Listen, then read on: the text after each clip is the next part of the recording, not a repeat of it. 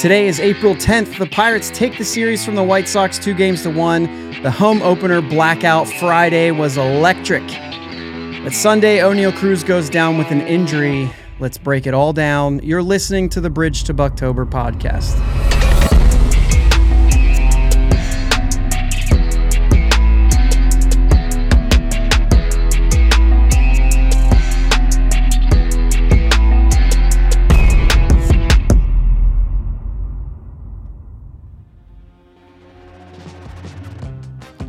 Yins guys, thank you for listening to the Bridge to Bucktober podcast, where we talk all about them Pittsburgh Pirates and that.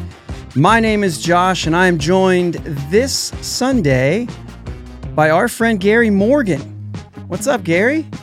How you doing, man? Doing good. Finish that sidewalk talk, huh? That's right. I met Gary Thursday. Well, not met him, but we connected in the same place. Met him Thursday night before the home opener, and we got to chat for a while, and we never got to finish that conversation. So here we are. Yeah, it's gonna be fun, man. Good times. So Jake came in for the home opener. Listen to this story. Listen to this wild ride he had. They went. So he's in Mississippi now. They drove to Atlanta. His wife is a Braves fan. They drove to Atlanta for their home opener on Thursday. Drove overnight.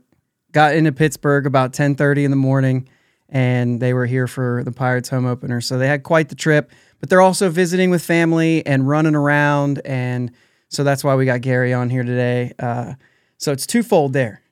Hey, I'm happy to be here. In all sincerity, it's good to get to have the extended conversation with you, because we did start some good stuff, and we've seen some new things since. That's right. Yeah, for sure.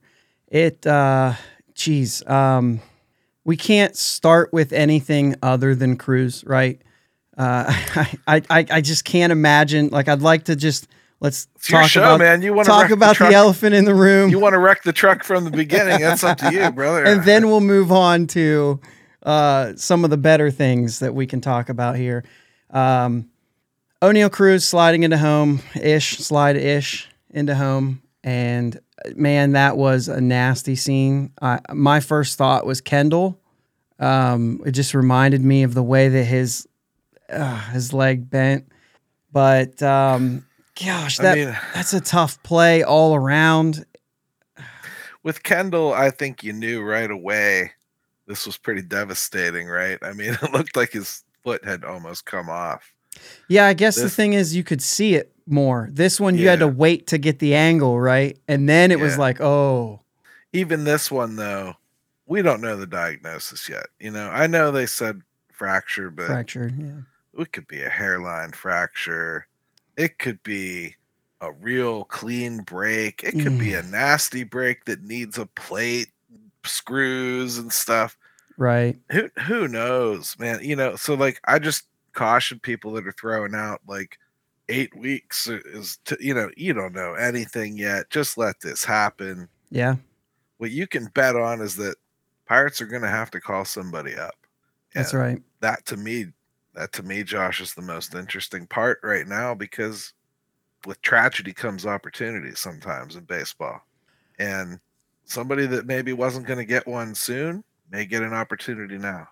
We have praised from the time that they signed Santana to the time that they signed Cutch, and ever since, about veteran leadership. And I can't, like, this sort of thing, they're going to be largely in part on how this clubhouse handles something like this, where if something like this happens to last year's team, they all say, what are we going to do? You know what I mean? And they can say what they want. Like, everybody knows the answer is next man up. But whether you go out there and do it is another thing. And I think the veterans in the clubhouse will continue to keep that mindset going.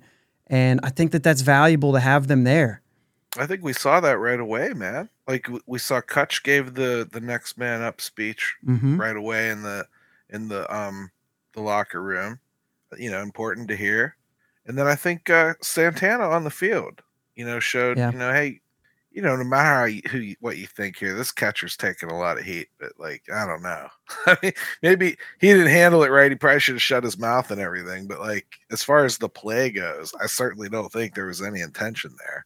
No, I think that the problem was with what he said, and I don't know if you heard McHenry in the post game where Rob King was on there, right?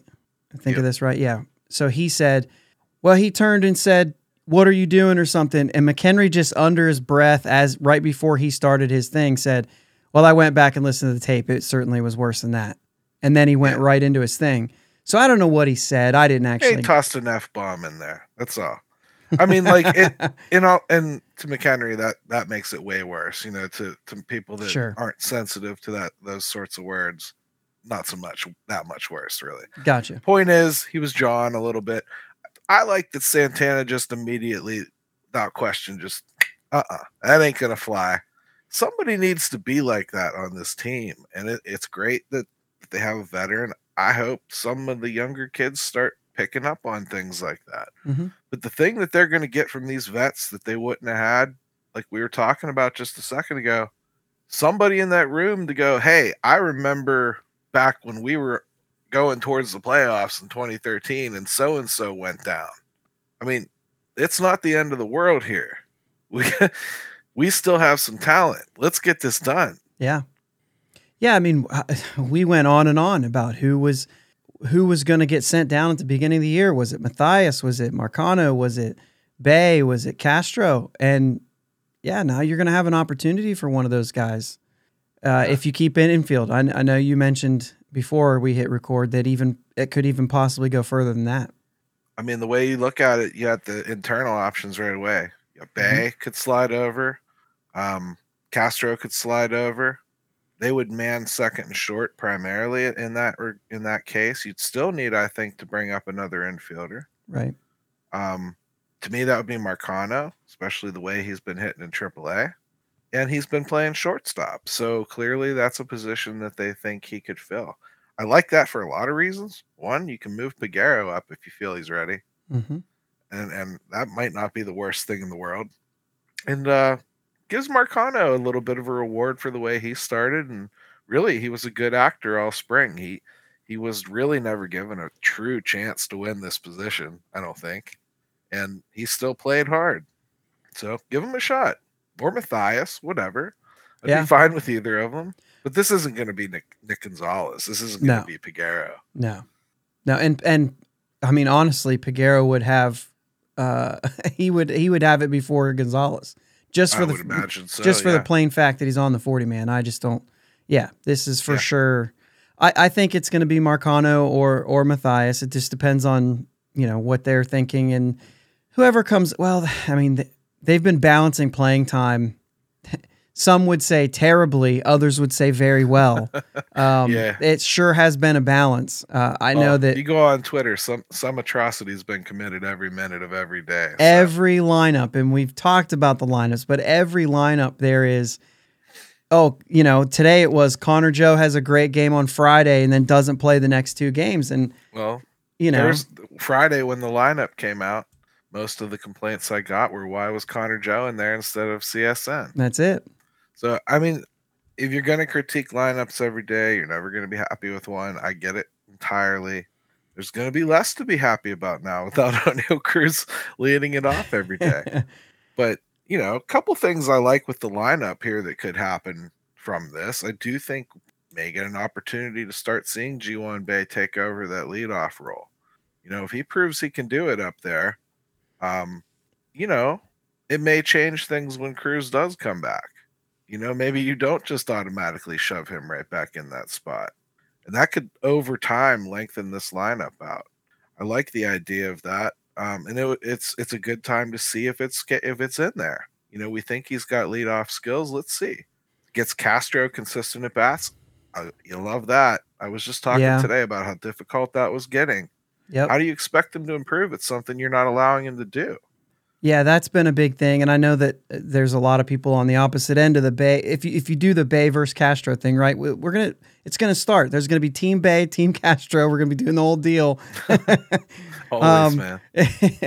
But we know on this team, you just don't have to do that. They will get balanced playing time. Unfortunately for Castro, what that looks like right now is he's not able to get any kind of consistency at all, and I just think from the way I see things, I love the things that Bae brings to the table.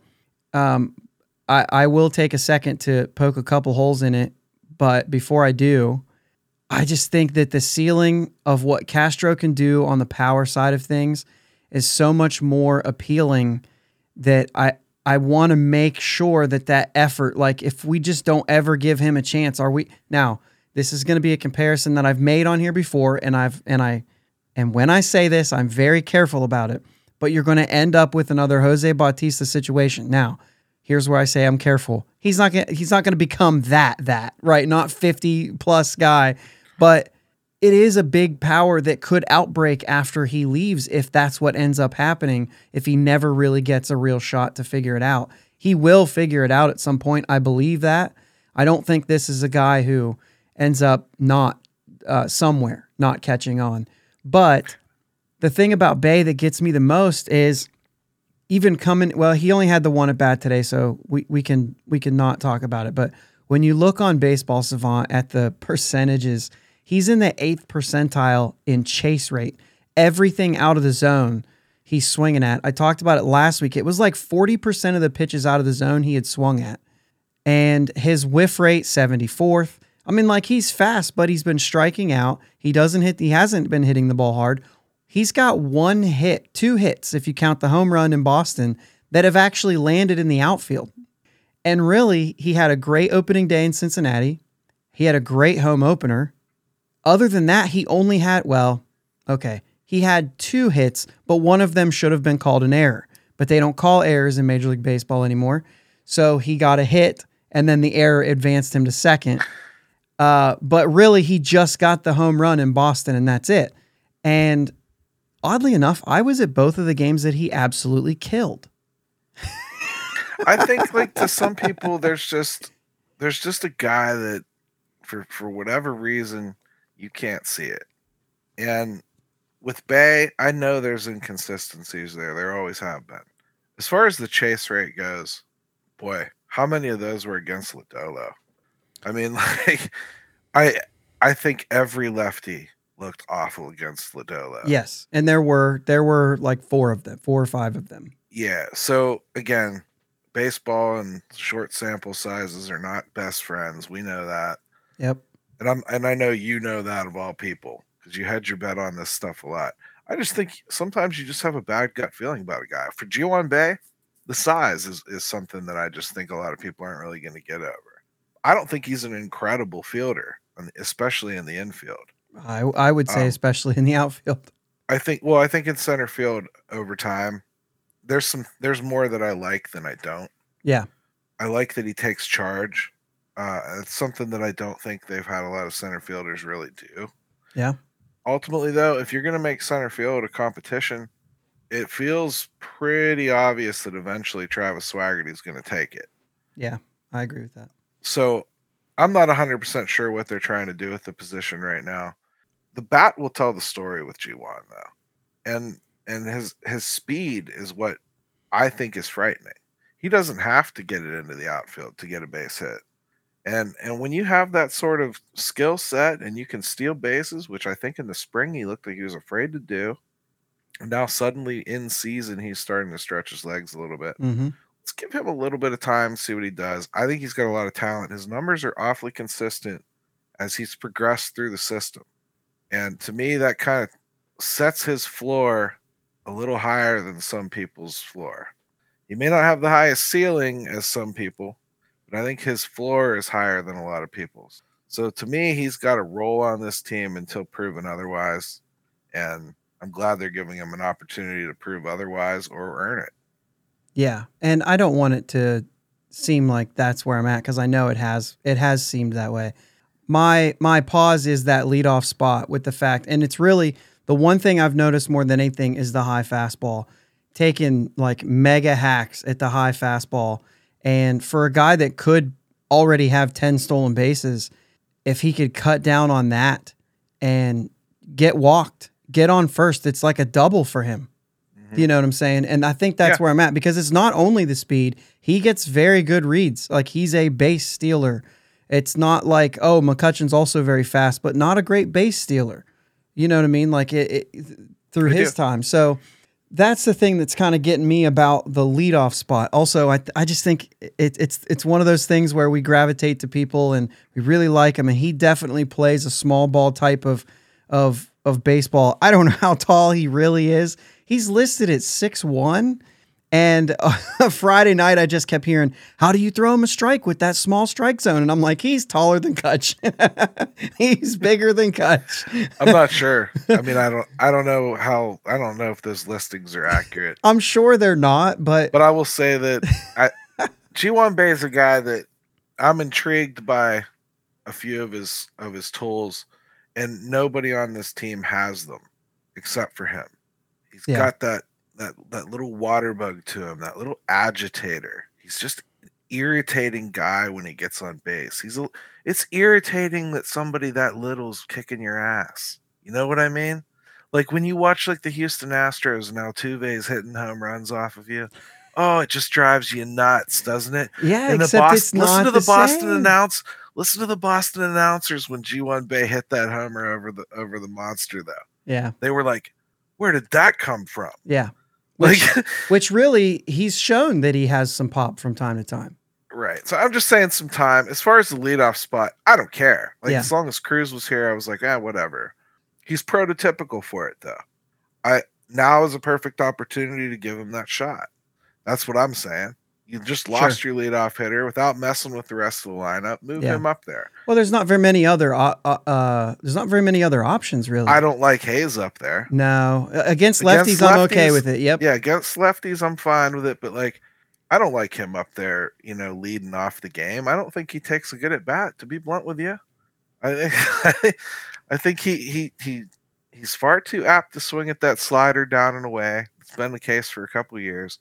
And he's far too apt to take a strike right down the middle that he should turn around and pull like right away. That has to be a lot of that has to come. I can't. I am one of the last to like lay blame this way, but I just feel like that has to be an Andy Haynes thing. There has to be something in their philosophy that says when you get to this count, let's make them throw X. And because we remember last year, it was just 3-4 guys in the lineup, constant taking fastballs down the middle. And I don't know if there's a little bit of that bleeding in, or really, I only remember it happened twice today. And I don't really remember it happening all that much where it stuck out to me. So maybe I'm just overreacting to recency. Maybe I should clarify too. Maybe I don't mean like he takes a bad at bat, because I don't think that's fair either. I think he does take a decent at bat. I don't think he takes a helpful at bat for people that are following him in the lineup. Yeah. And what I mean by that is there's a very specific way to attack a Brian Hayes. And every pitcher that is capable of doing it does it. And if they do that, trust me, those pitches are not coming to Brian Reynolds. So it doesn't do any good to watch him take 7-8 pitches, because you're not going to learn anything.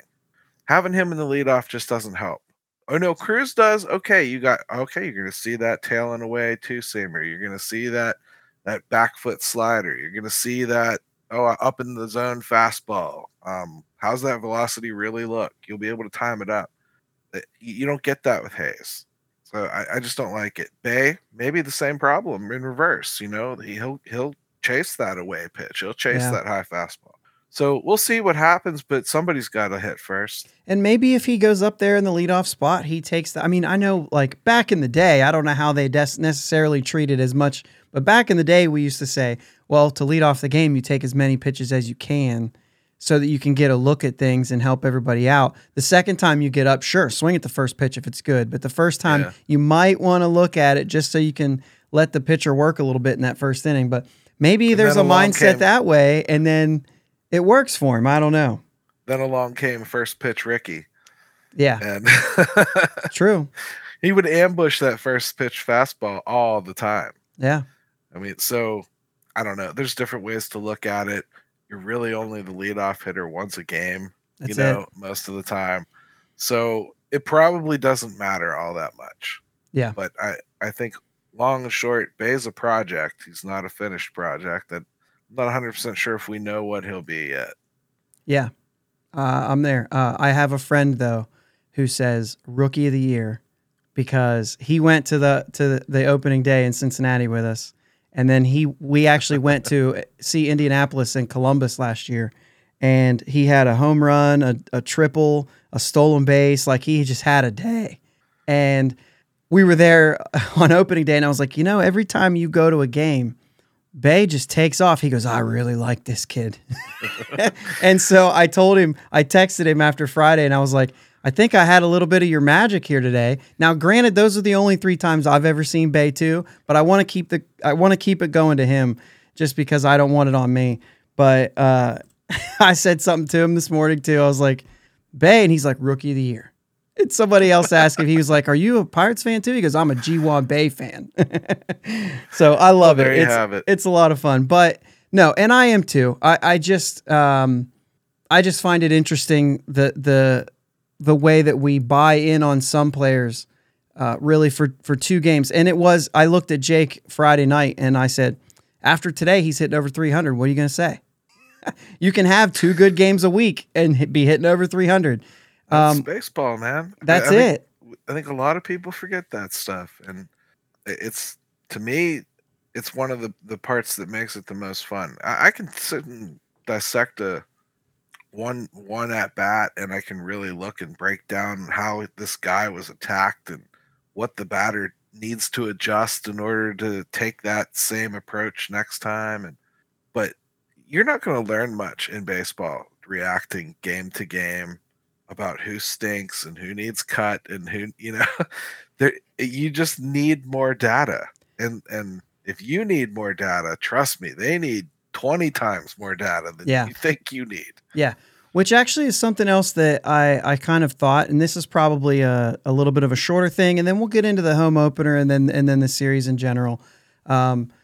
But I know that because of that being part of the conversation, because of it being a lot of, he's, Sawinski's not hitting, Castro's not hitting, Choi's not hitting, and we've got all these, but yet this guy's tearing it up and that guy and whatever, and Reynolds is going to hit 86 home runs and whatever the number is right now. I think this is a time where we kind of say, what is your ideal? And I have a number that I know of in my head and I use it every year, but what is your ideal? Okay, now I can say this guy is X. As far as like how many weeks, how many games, like what is your test here to say this is what this guy is right now? It's tough to say because, if it's consecutive, like it's all in a row. All right. That's different than if they got sent down twice and I'm just adding numbers together from their separate stops and whatnot. I generally like to see about 100 at bats from somebody before I start to really try to figure out where they are in a season, or even if I think they're progressing in any direction here or there. Again, though, like if we watch Rodolfo Castro and it gets to like week 5 and he's just around 90 at bats, I think they've done a poor job developing him because you're not really giving him a chance. Sure. And I'm not sure that 100 mark would still mean the same thing stretched out that much. You get That's what I'm true. saying? Yeah. So even as a team, because we're sitting here right now looking like, hey, we're a good ball club. We're 6-3, right? We're beating a team like the White Sox, who I think they're a good team. Boston scored 9 runs in 3 straight games, and then they got shut down. And boy, the first 2 games, Tim Anderson looked like you were never going to get him out.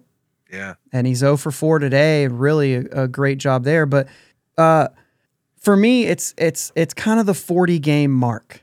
And I just use that as a general, and in a situation where maybe they're not playing a guy, to me, that tells me, okay, they don't believe that this guy is much more than what they're playing him.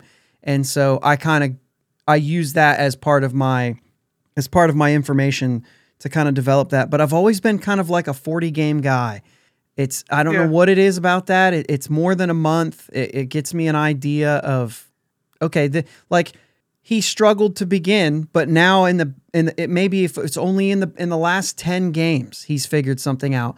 Well, that means something to me. And we saw that with even Reynolds last year. It wasn't until May that he started to hit. And you started to look at that and say, okay, now we're starting to see Reynolds, and since we already knew what he was, we kind of were waiting for that, where some of these guys we don't know, like Bay and Castro. I think we have a general idea of what he looks like when he's going good.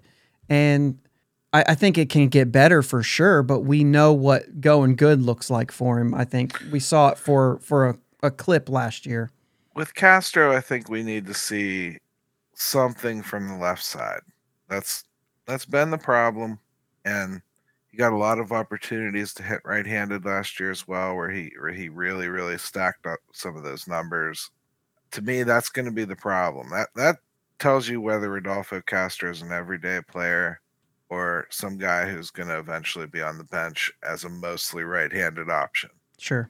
And I think he'll always have an MLB job. Like you were saying earlier, the power is not fake. He's a 20-25, maybe 30 on the high-end home run guy. Yeah, I think if it clicks, yeah.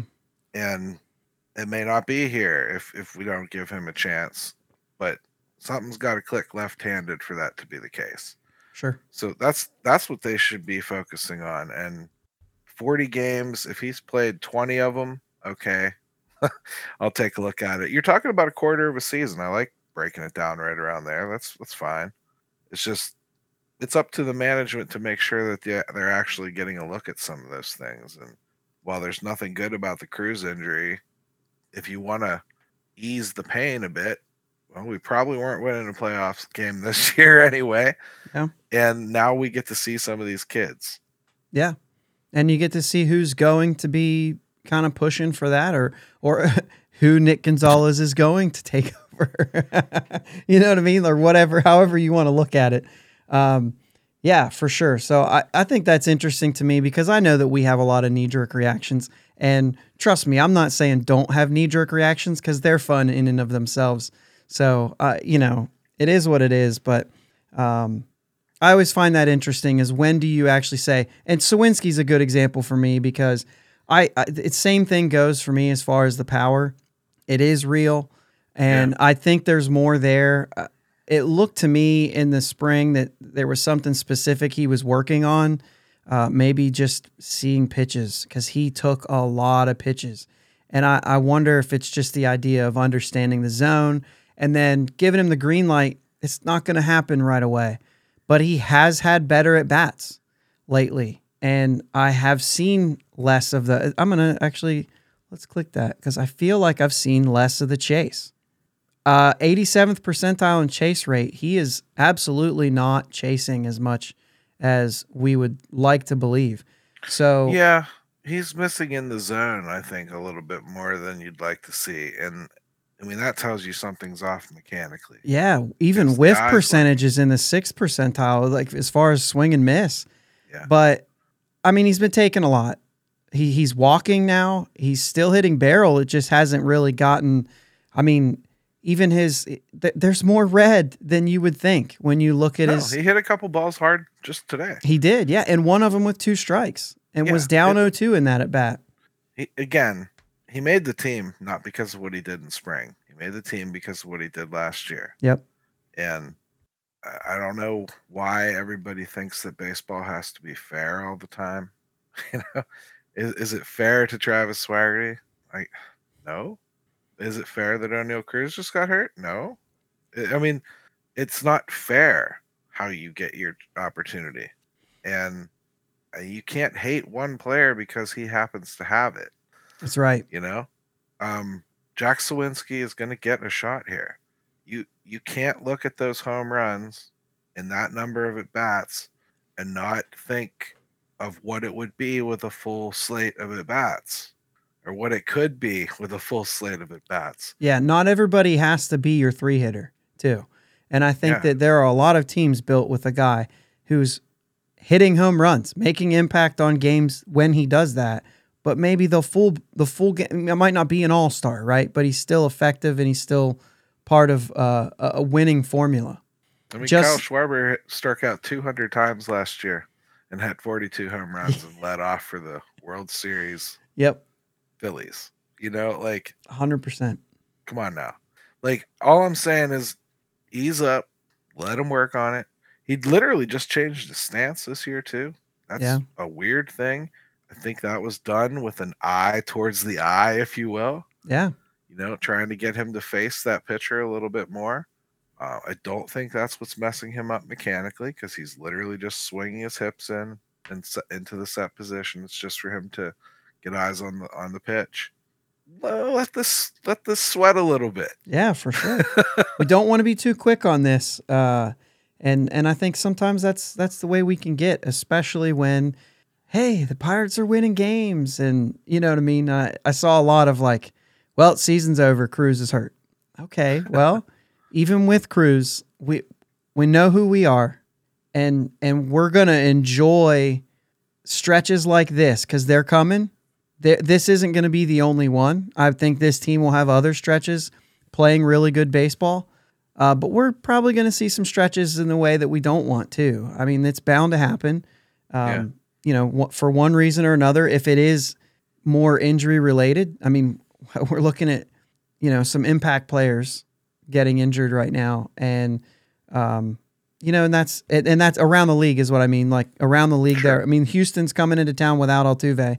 You know what I'm saying? Like it's not something that we're the only team that has to deal with that, but at the same time, it's part of everything. We're in that little stretch right now where it's going good. We can't let this make it go bad, but there's going to be other stretches. I looked at our August. It's brutal. It's the toughest month to play in a schedule, and we have a really tough run in the middle of August. So, you know, not looking forward to that month, but who knows? I mean, maybe. I had somebody say, so when the Pirates swept Boston, are they just that much better, or is Boston really bad? And I said, well, the Pirates last year swept the Dodgers in LA, and they won 111 games and we lost 100. So sweeping a series doesn't mean you're better than somebody. Yeah, not usually. Not usually. So speaking of enjoying the stretches this way, let's go ahead and talk about the home opener now that we've moved so far away from the beginning of this episode.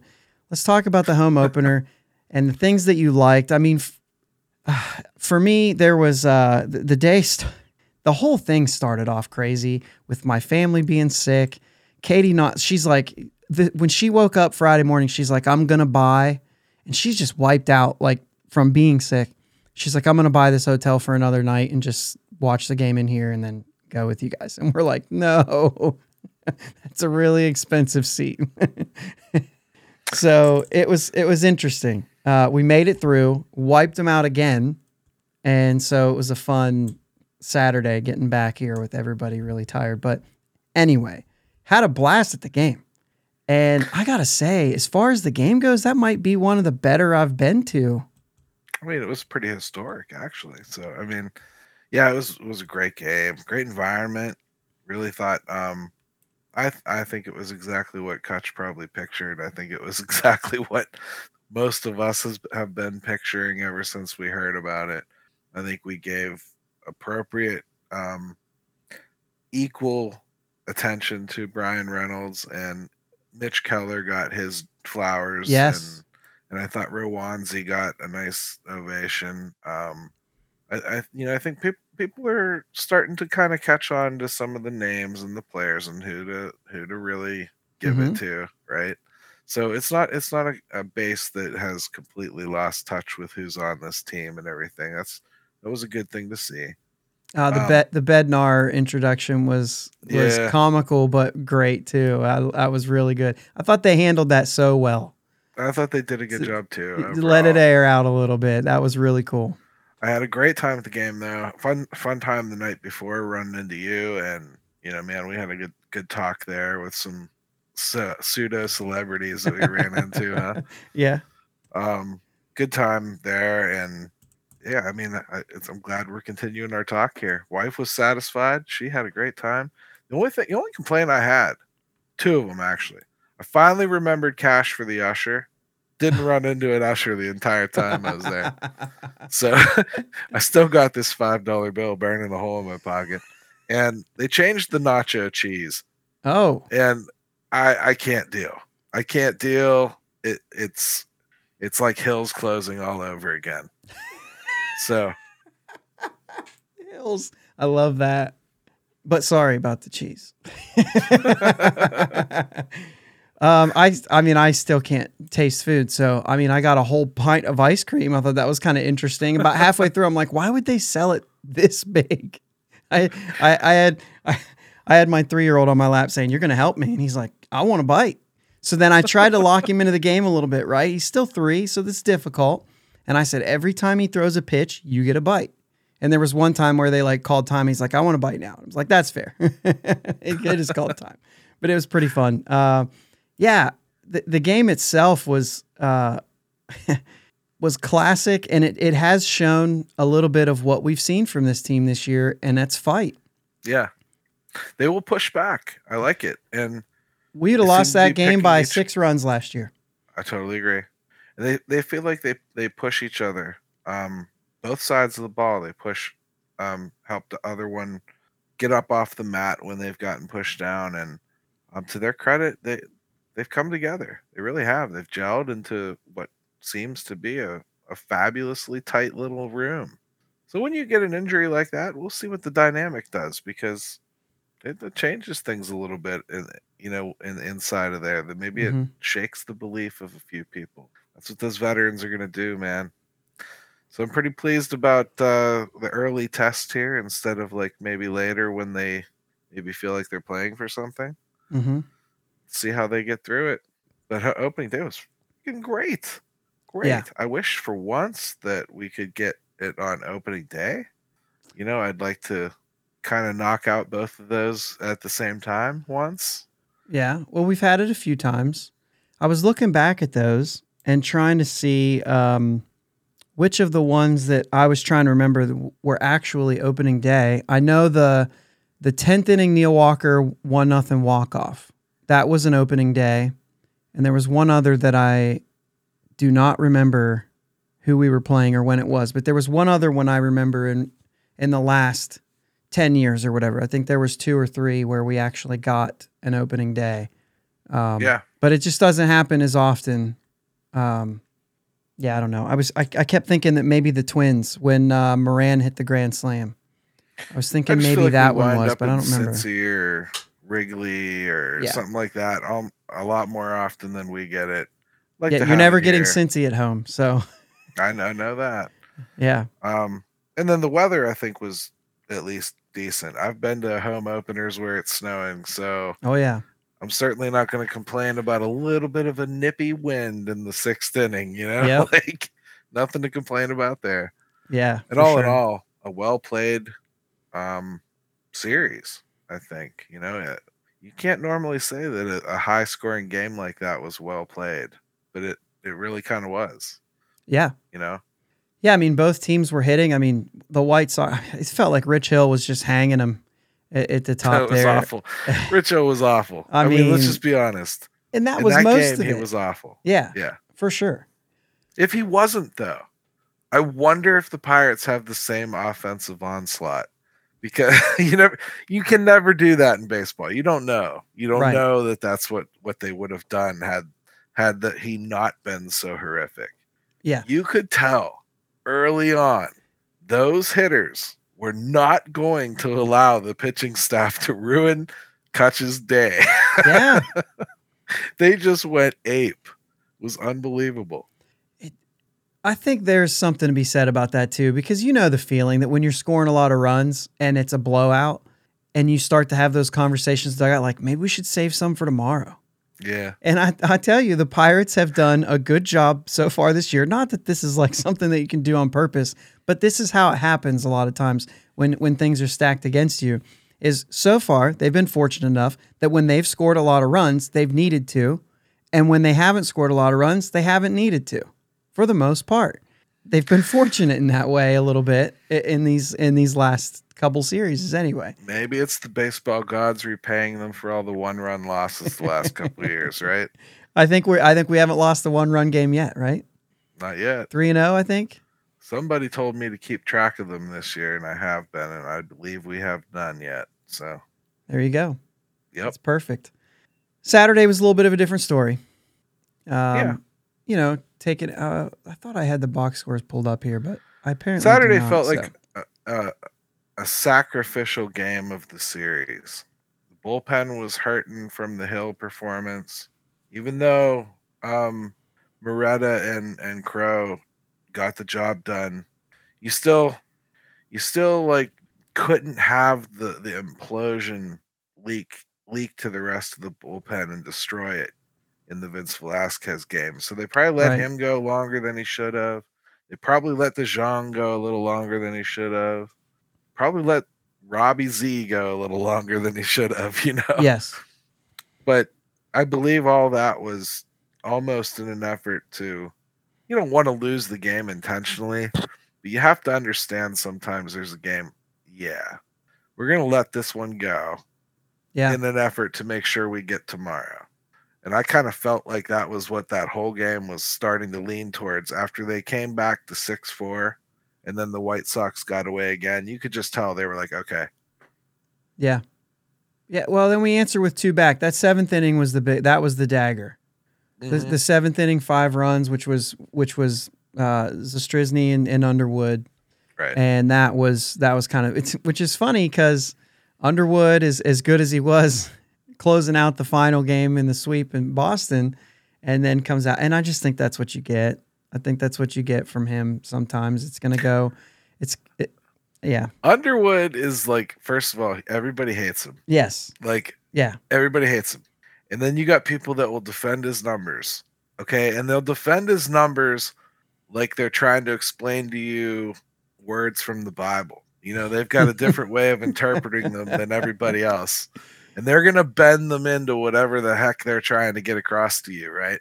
So you look at his performances, though, most of the time, Josh, when he's coming in, he is so apt to give up runs that were left on the table for him. And then it stops just short of nicking him, right? So he may not give up the 3-run homer, but he's going to give up that double that drives in the 2 that were on and then shut the door, right? Mm-hmm. So it looks like DUJ's numbers are all right, but doggone it, that last pitcher sure stunk, right?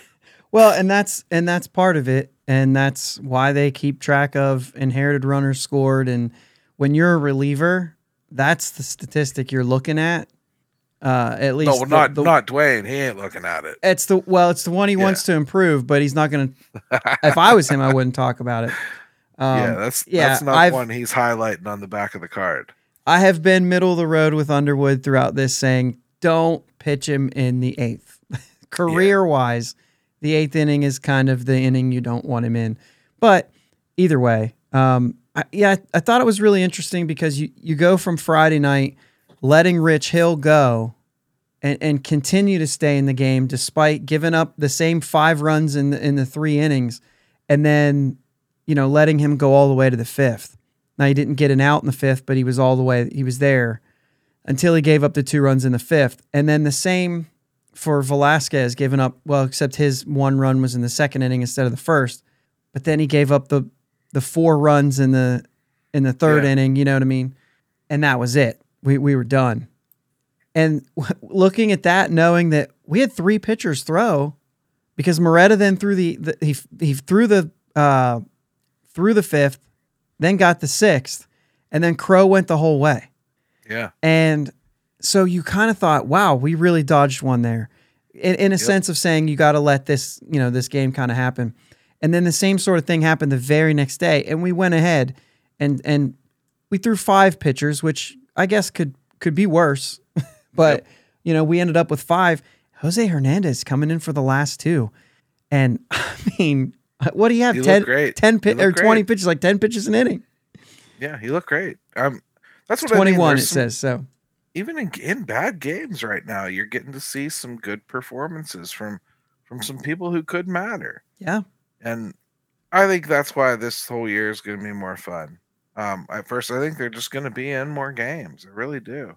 But there's definitely some fruit that, if it isn't rotten, it's certainly a little overripe. That they're going to have to probably keep an eye on and move on from at some point here. But I think for now, I'll go all the way back to what I said at the beginning. You got to separate those two in the rotation. Has Yeah. to happen. I think it's a death sentence for the bullpen to have those two back to back the way they're going right now. Yeah, that's very true.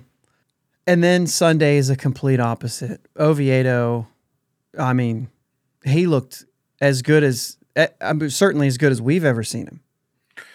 Yeah, he looked about as good as he did after the first inning in Boston. Yeah. I mean, he's been lights out ever since. I don't know what somebody said to him before the second inning began in Boston. I don't know who it was, but whoever it is, say it again and say it to someone else. And no, whatever it is that clicked, boy, it stuck. He looks like a different pitcher. Looks confident. And it's something that I've never really seen with Oviedo. I've seen success, but I'm seeing confidence now. He looks like he knows where it's going, and that's something he has never been able to do. So, positive signs and important, especially with them being a little short in that department right now. Yeah, and I think it goes to even, after seeing the body of work at least there, you kind of wonder, was it really a bad first inning in Boston, or could you chalk that up to something like nerves? Chalk that up to something like, you thought, I don't know. Just like it's one of those things. It was one inning. They'd know better. They'd know better than us, man. Sure. Yeah. And I mean, he a couple of the hits he gave up were dinks and dunks there, and but he gave up some hard contact too. There's no denying that. It was also a really, really hot hitting Boston lineup. Yeah, I was just gonna say. That's why, to me, he almost gets extra credit. Yeah. Because he didn't just resurrect that game. He shut them down, and nobody else had all year. So it's not like he had a roadmap to go back and look at. They had some kind of a plan that works against Boston. That hadn't happened yet. Yeah. So and it lasted the next two games. Yeah. It went from beyond that. Bednar was good again today. You just wonder. You keep waiting for that to crack, and it just doesn't. I'm just gonna say, if he's healthy, he's good. Yeah. And if he's not healthy, he's not. Let's do whatever we can to keep him healthy. That's right. So please stop complaining he doesn't go 3 days a week or 3 days in a row. Please stop complaining that he doesn't go multiple innings. Please stop complaining about a lot of things in regard to the resting of pitchers, because I'm old too. I don't like it, but you at least have to understand and acknowledge that it's the best science they have to go on right now. That's what everybody's doing. Just leave it go. Keep the guy healthy. You'll like it better. Oh, yeah. Well, that's a series win. It is. And we've got 2 out of 3 of those. That's right. So I have no complaints. Yeah. I think this is best case scenario for the start. I was actually quite worried about the month of April because of this stretch this week. Yeah. With Houston and St. Louis. The 3 against Houston and the 4 against St. Louis. This week has given me nightmares since I saw the schedule. Yeah, and now I'm not as worried. And the fact that it's 2 days off. You know what I mean? You had Thursday off, and then you don't get another day off till Monday the 24th. Yeah. And so it's a long string of games, which is going to make the back half of those games difficult in its own way. But after you get through these next 7 games, this next week, you're looking at Colorado, Cincinnati, and then you go to LA after your day off. But the 7 against Colorado and Cincinnati are kind of let's see what those look like, especially coming home against Cincinnati after being on the road, St. Louis, Colorado, and then coming home and playing 4 against Cincinnati at home, having them already take a series from us, and then being at the end of what is 17 straight. So I like their chances at home a lot better, but that Cincinnati pitching staff is not a joke. Those top three anyway, for sure. And they're going to get Sims back here too. And, then you're talking like they're 4 deep where they have actually got some arms. So you're going to have to out hit them. Yeah. So the first test is Monday, Tuesday, Wednesday against Houston. To look forward to that, it's Roanzi and Framber Valdez on Monday, Keller and Christian Javier on Tuesday, and Rich Hill and Jose Urquidy Wednesday afternoon. This is a 4-6 Astros team who lost the series, opened the season splitting a series with the White Sox. Yeah. And then lost a series to the Tigers and the Twins. Hey, it happens to everybody, man. But they are not going to come in like that team. Like, this is still... I really like the fact that we are going to be Roanzi, Keller, Hill.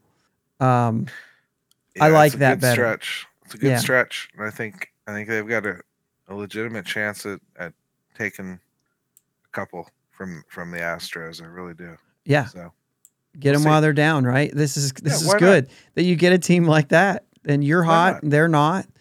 And on any given day, this team can beat anybody. That's what they need to go into every attitude with, right. And that's probably what they will do. So, yep. This is fun, man. Yeah, this is definitely fun. Thanks for coming on, and thanks for... I mean, dude, I had a good time. That would have been Thursday night, just hanging. I think a lot of times when we do get an opportunity to chat, it is in a format like this. It was nice to get outside of that and just be able to say things that maybe I wouldn't say into the mic. If you know what I mean. Yeah, and I mean, like the other night when you kept telling me that everything G1 touches turns to gold, I was like, I don't know if I'd say that on air. No, yeah. No. It's I definitely understand that. And yeah, we for sure have to. I just don't get out to Ohio as often as I used to, but I do golf over there every once in a while. There you go. go. Maybe I'll look you up sometime. Yeah. Yeah. I probably make it more back that way more often just because that's where family is and everything. So yeah.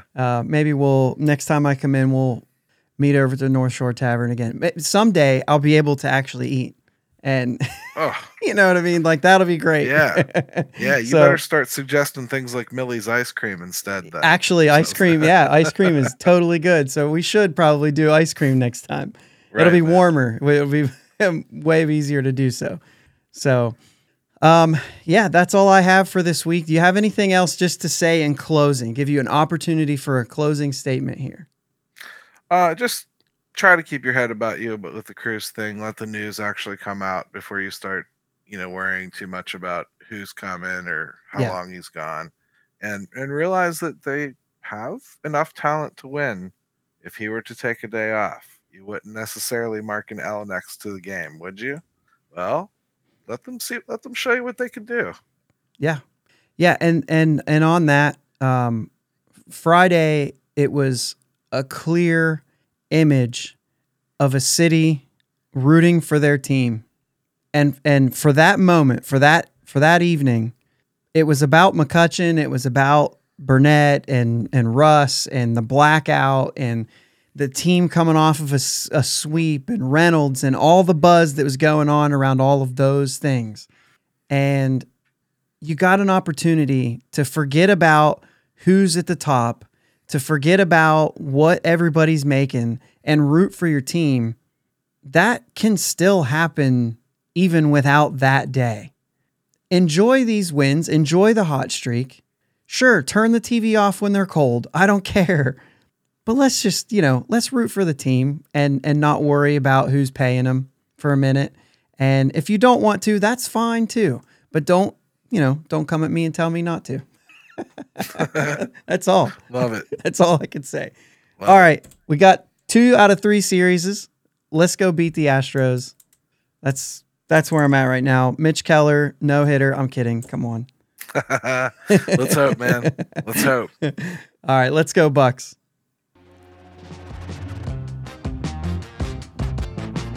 Thanks for listening to my dad and Uncle Jake on the Bridge to Bucktober podcast. Follow them on Twitter, Facebook, and Instagram at Bridge2Bucktober. Don't forget to subscribe so you know when new episodes are released. Clear the deck, cannonball coming, and let's go Bucks!